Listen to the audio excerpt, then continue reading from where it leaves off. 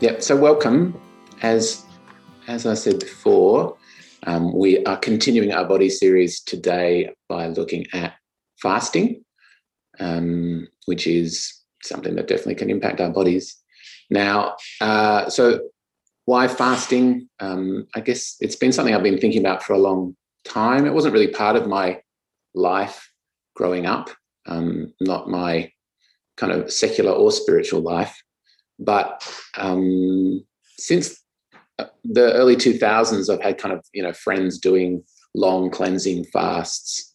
And so that's sort of, I think, what introduced it to my life. And then I guess having more to do with like Muslim friends, going through Ramadan and thinking about whether I'd like to do it one day. And that made me think more about the place of fasting in my own faith tradition, since it is in the Bible.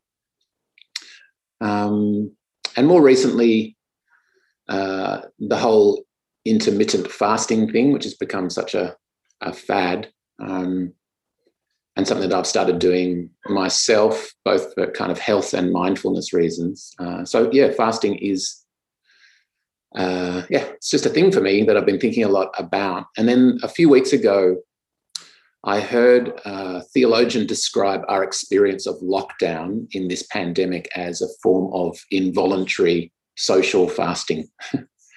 So that means that all of us, whether we like it or not, are currently in an experience of fasting, not fasting from food, but fasting from kind of contact with other people, physical contact, social contact, that kind of thing.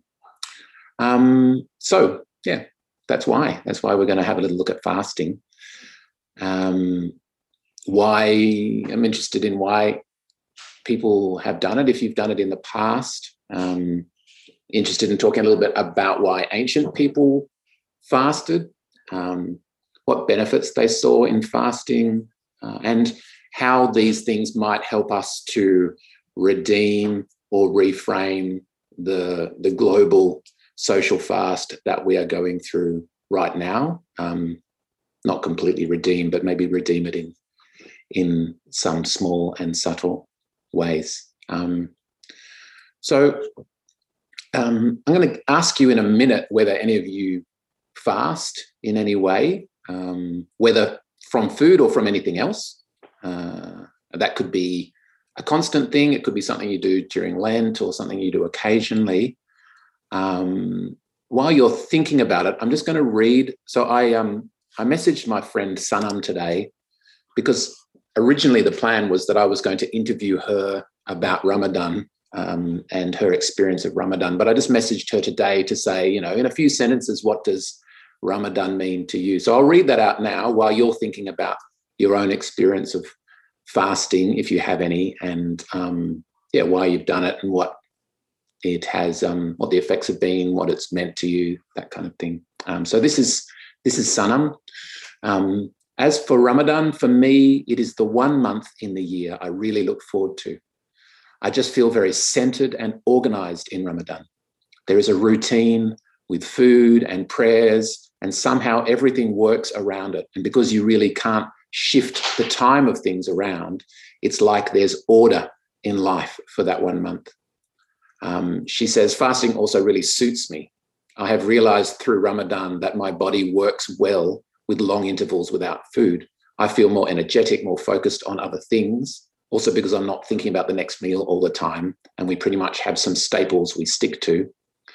That's her and her partner, Atik. It also helps my digestion process. I feel lighter and more alert and more willing to exercise. I'm used to drinking a lot of water, so there are times as the day progresses when that gets to me, but not for Atik, her partner, because he doesn't usually drink a lot of water anyway. So for those that don't know, with Ramadan, it's not just a food fast, but you're not meant to drink water as well. And if you're really strict, you're not actually meant to swallow during the day. The other thing that she said in another comment was, one more thing is that we, her and Atik, always end Ramadan with the intention of fasting more because it works so well, but that's been up and down. So we follow a practice of our Prophet of fasting 2 days in the week Mondays and Thursdays, and I found this really helps. It's like the modern 5-2 diet. So there you go. Muhammad was a groundbreaker when it comes to healthy diet, healthy fasting. Cool. So that's Sanam. Does anyone else have any experiences of fasting that they want to tell us about, what they fasted from and why, what the effects were? For me, like I've had a kind of faith-informed experiences of fasting, and then a totally separate and possibly to this group less interesting, kind of more health-informed experiences of fasting. But I'm Greek background, and like fasting is a really big thing in the Greek Orthodox community. Essentially, the 40 days of Lent, you go on a vegan fast. Not that my family was overly religious, but it's probably been perhaps the only or the main thing of that tradition that I've kept. And there's something about fasting for me. I mean, my weakness is sugar. That's my weakness. And when I get the crave during that Lent period, every time I could get past that crave and not go off and buy a block of chocolate, kind of felt like I'd just made a yes decision for God. And I know that might sound a bit silly, but there was something about, just the discipline of it and the empowerment of it, that felt really, it felt quite legitimate to me. It felt like, I'm making a yes decision for God. That was helpful. That had a place in my life. Thanks, George. The second thing I wanted to just get us to reflect on, maybe I'll just put these questions out there and then we'll read the passages and then we can talk about them later on. So give us a chance to think. But I'm just interested to reflect on where the practice of fasting might have come from, why it kind of appeared in pretty much all the major religions. So it's just an intriguing question for me. I've done a little bit of reading about it, but you might have your own thoughts. But while you reflect on those, let's just quickly read the two passages for today that I put into the weekly note. I'll put them into the chat so you can see them. So the first is Matthew 6:16-18. Maybe we'll just start by reading this one and then we can chat about it and then we'll look at the other one later on. So I'll just read it and then you can say anything that you notice about it, anything that you wonder about it, and whether it prompts any thoughts or for you about those questions of why. Why did ancient peoples fast? Why is it part of pretty much all the major religions? So Jesus said, when you fast, do not look somber as the hypocrites do. As I said in my weekly note, apparently in Jesus' day, this word that's translated as hypocrite actually meant a kind of public performer, like a public interpreter of texts or an actor on a stage. So when it's used as a term of abuse, it doesn't mean what we understand hypocrite to mean, but it means more someone that puts on a performance to impress or deceive other people. So it's more like what we would use the word charlatan for, perhaps.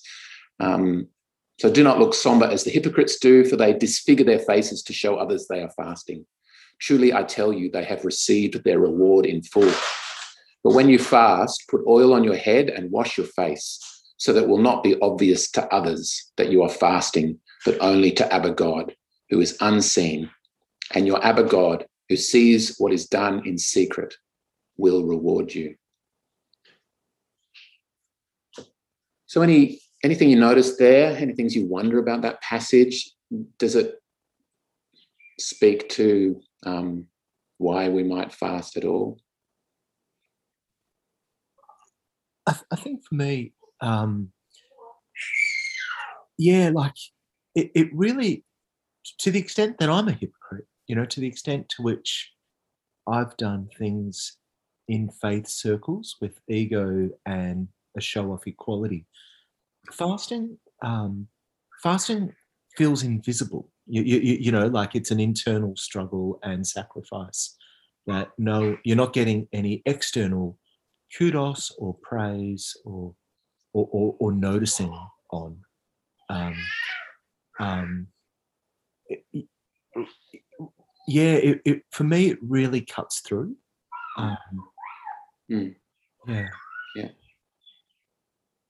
It made this passage, and actually the whole of this chapter of Matthew, it's Jesus sort of talking about lots of different practices and saying the same thing. Just don't do it for other people. Do it in secret. And it feels like a whole kind of critique of virtue signaling, really. This idea of appearing, like curating a virtuous surface on social media that doesn't necessarily correspond to anything at depth. And so that parallel really struck me, and thinking about the reason why we might do any kinds of spiritual practices. Is it really for some kind of deeper connection with God or whatever, or is it just part of virtue signaling, which I think is something that we've as a community we've tried to avoid. We've almost made a virtue of not virtue signaling, saying I don't do anything spiritual. So there. Yeah. Any other thoughts or things you notice? Did anyone have any thoughts about those questions? I can share a couple of things that I thought of, but the question of where fasting comes from, why it is so common in religions. Obviously, some of the things that George has said would be a part of it, that it's, that experience of letting go of certain things so that you can kind of be perhaps more focused on your faith or whatever it might be. Did anyone else have any other thoughts on why people have fasted in ancient cultures and religions? Could you repost the questions? So yeah, sure. Up in my chat, sorry. Yeah. Yeah, there you go. Yeah, so where did the practice of fasting come from? Why do we think we find fasting in pretty much all the major religions? And, be as personal as you like about it in terms of your own experience. Or, I guess I don't necessarily think that all of the reasons are necessarily good or healthy. I think there's been in many ancient cultures a very strongly body denying dimension. So that idea of, you may have come across the idea of the mortification of the flesh, that within, I guess, a kind of Greek influenced religion, the flesh is kind of evil, or it's kind of inhibiting our spirituality. And so if we treat it mean, then we're keeping it under control and we're stopping it from its negative influences. So I think a lot of those kind of practices, like fasting, can come from a really negative place of punishing our bodies, which I think is really unhealthy. But I don't think they're the only reasons. Anyone got any thoughts, or do you want me just to roll through mine? Yeah, I just I quite like to think of it like in terms of helping us pay attention. Scott McKnight, who's a author, talks a lot about fasting in terms of bringing your body in line with what your spirit or soul desires or is experiencing, and that fasting is a way of kind of like jolting a rhythm and a routine to help you pay attention to what it is that the rest of you is trying to do, because whenever whenever you feel that hunger, or whenever you realize you're not eating, or when you're doing something other than preparing food, which in lots of cultures and societies takes enormous amounts of time, that you're free to pay attention to and kind of, I guess, nudged constantly about what it is that you really desire and what it is you're seeking to bring both to the attention of God, but also the attention of your own body. It's a bit like that Maslow's hierarchy of needs thing, whereas if you sort of put less focus on kind of basic needs, then it opens up space for you to reflect on other needs that you want to meet or that aren't being met. Yeah. I've always just tied it in with, I guess, ideas around Lent, like this idea of, like making a personal sacrifice for God as a statement of your faith. I've always put it in that sort of bag. Yeah. And certainly I think with Ramadan, I think for a lot of Muslims, there's that sense that it's to focus on the plight of those whose fasting is not chosen, but is because of their difficult circumstances. And so there is that real focus on others, focus on God dimension, I think, in a lot of fasting. Yeah. Any other thoughts? I just wanted to name, I think, something like a discomfort that's coming up for me is like remembering all the sort of church contexts where fasting and the sort of spiritualized dimension of fasting was used to reward disordered eating. And in like youth groups of young women, especially, where that was so prevalent, and the sort of lasting wounds I have from that, and I feel like many people who grew up in church contexts have from that. So yeah, I guess I just wanted to name that as a explicit thing. So that's in there as well. Yeah. And I might jump in just quickly on that, Annika, as well. I know for myself, just with such a long history of eating issues, food and restriction of food is so tainted and so layered that it's like a big wound that I'm always very careful not to pick at. And so for me, any fasting has intentionally never been around food because that's my wound. And for some, food can be used and, in those kind of, but for me, I actually don't know if I can ever redeem restriction of food for a purpose. That's a question mark. I may, for me, it may, but I've always just found other things because, that's not life-giving. I find it doesn't lead to clarity. It leads to just that capacity within me to switch into the negative, like you were saying, and the destructive side of deprivation.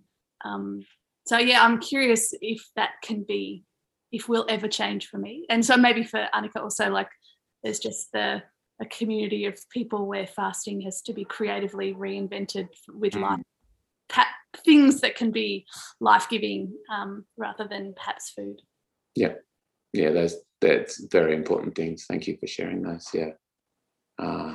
And I do think those points are such a wonderful invitation to opening up our sense of what fasting is and what it can be. And that's what that comment about COVID being this involuntary social fast, that did that to me, to go, fasting can be so many different things.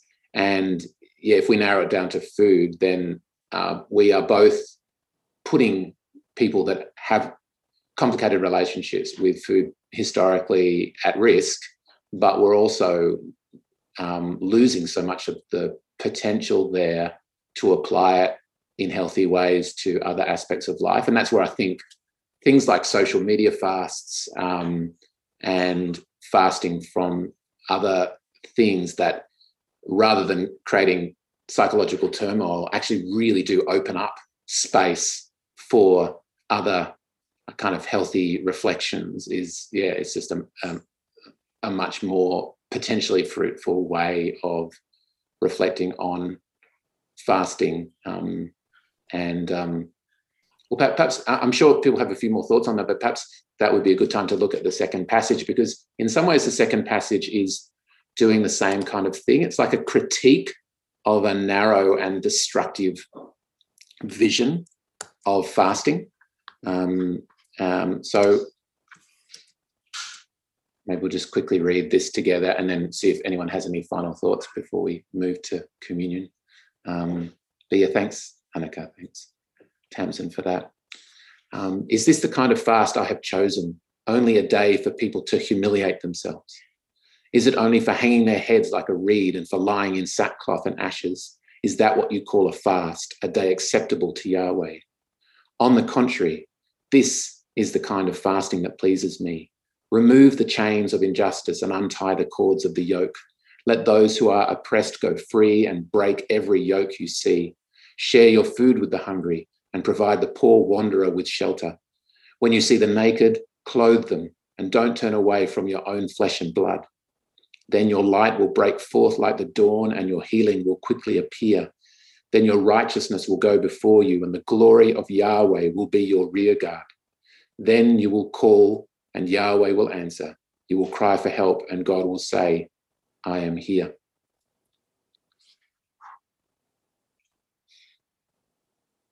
So any other observations or questions, either from what other people have said or from this passage? I just love the way that this passage completely cracks open this category of fasting, and sees it as, anything that moves society towards justice and freedom, and it does, even whether we're thinking at an individual level or a church level or a whole society world level, to think of fasting as something that opens up the possibility of freedom, can really reframe the perhaps oppressive or performative or destructive relationships with things like fasting that we had in the past. Anyway, I'll open it up to you just one more time. Any other thoughts or reflections? This reminds me of when I was going to youth group in my teens, and it was a very common thing for people to do the 40-hour famine. And it was if you did it, it was really cool, and you were really cool for doing it. And then people would always be like, oh my God, my sister was making chocolate cake and I couldn't eat it. It's so sad. And just as an adult, kind of reflecting on that, feeling it's not actually really helping anyone just to kind of be in this kind of self-sacrificing kind of state. And I never did it, and kind of never felt very appealing to me to do, because it just didn't have any kind of it didn't feel like it had any meaning behind it. Yeah, thanks, Percy. Yeah, I'm gonna add on to similar thing of 40-hour famine, because that's what I've been thinking about since the first question you asked.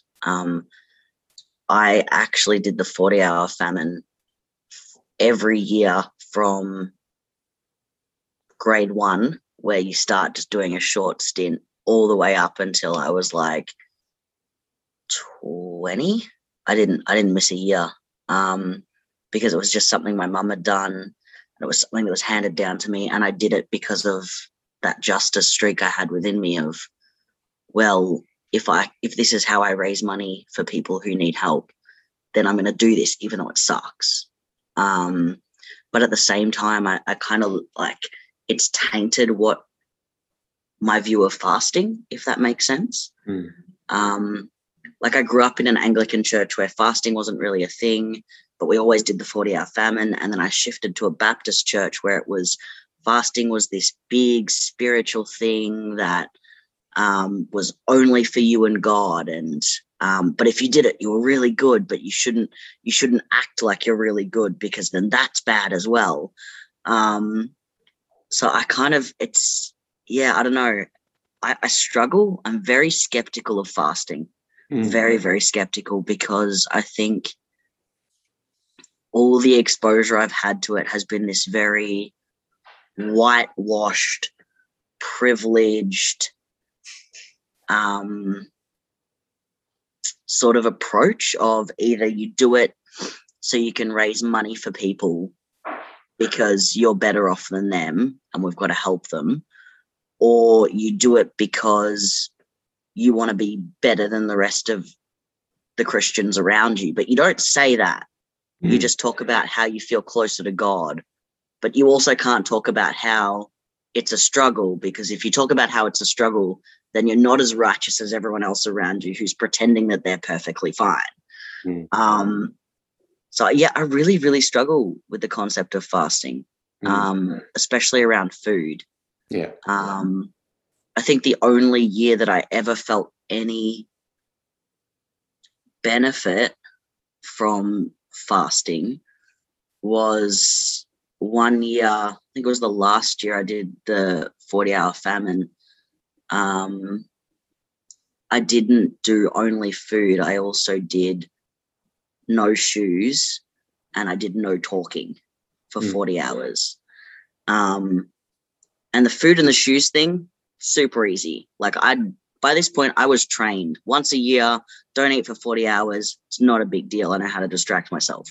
Shoes thing, don't really wear shoes that much. It is what it is. It was just more about how people were perceiving me in public that I had to kind of move past that. But the no talking and losing that form of connecting with other humans for 40 hours, even though I could, write on a notepad or nod my head, there was something really, there was something really impacting about that, because it almost like it put me in a place of less connection to others, but it meant that I had space to think about my own being and relationship with God in a different way, if that makes sense.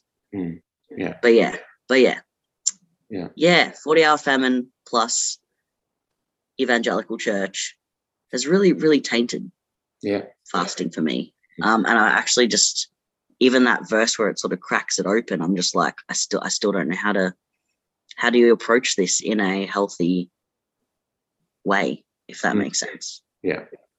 I think one thing that's come out of this conversation generally is that there's a real art in, it requires insight to sort of go, where is a place that I can have some form of fasting where it's going to be healthy for me rather than unhealthy. I love the fact that with Ramadan, it's a community thing rather than an individual thing. Like as Christians, we have this incredible, Western Christians, this incredible capacity to turn everything into an individual competition, but the idea of a community doing things together.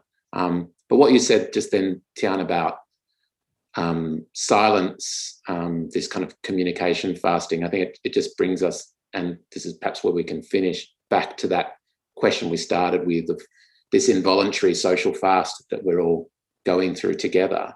And it is, it's an interesting thing to think, how can we redeem this experience in some ways, not in some kind of ridiculous, sentimentalized way, acknowledging how incredibly difficult and painful this experience is.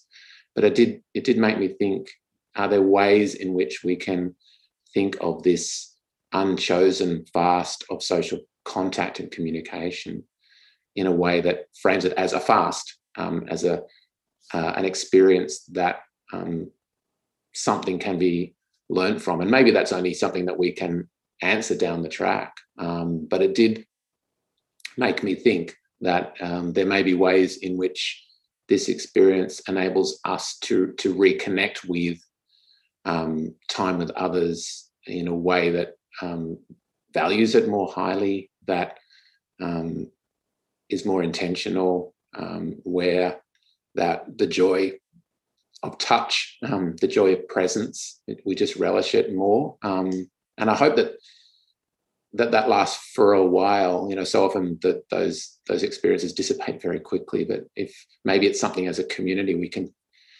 cultivate some practices that help us stay in touch with the joy of literally being in touch with each other again in an extended way, rather than that dissipating quickly. There's a whole conversation about social media in the way that in some ways this fast from real contact has created this gorging of really unhealthy fast food communication through social media, but let's not go there.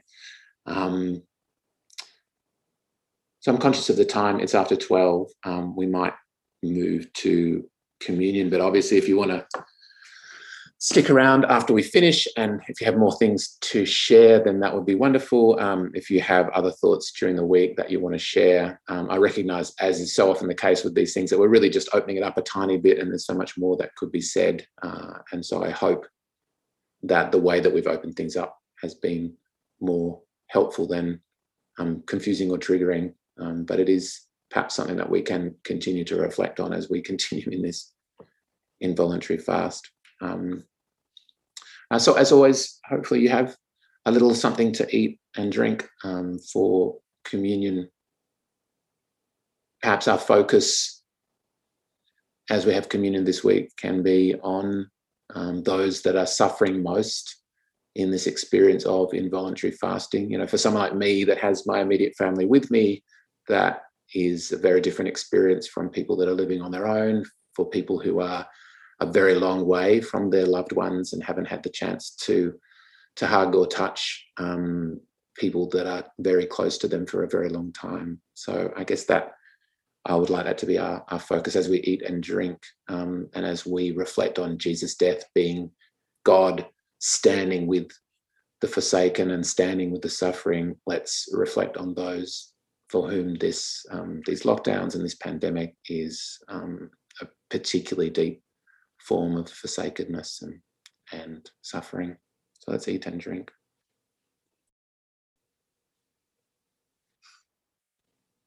I'm going to just finish with a prayer, and then if you need to go, you can go, and if you want to stick around for a little chat, you can.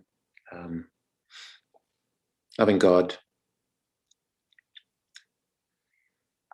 there are so many things in this world, even in this world of lockdown, that consume our attention and our focus.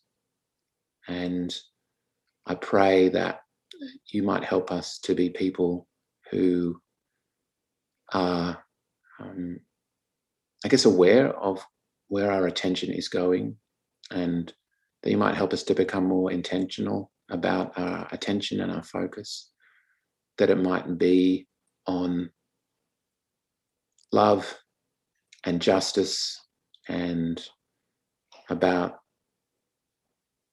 kind of redeeming this world, and that you might help us to be aware of the ways in which our attention is being kind of dissipated, and the ways that we can redirect it. And if that's all that fasting is for us, then that could be a good thing for you and for others and for your kingdom. So we pray this in Jesus' name. Amen.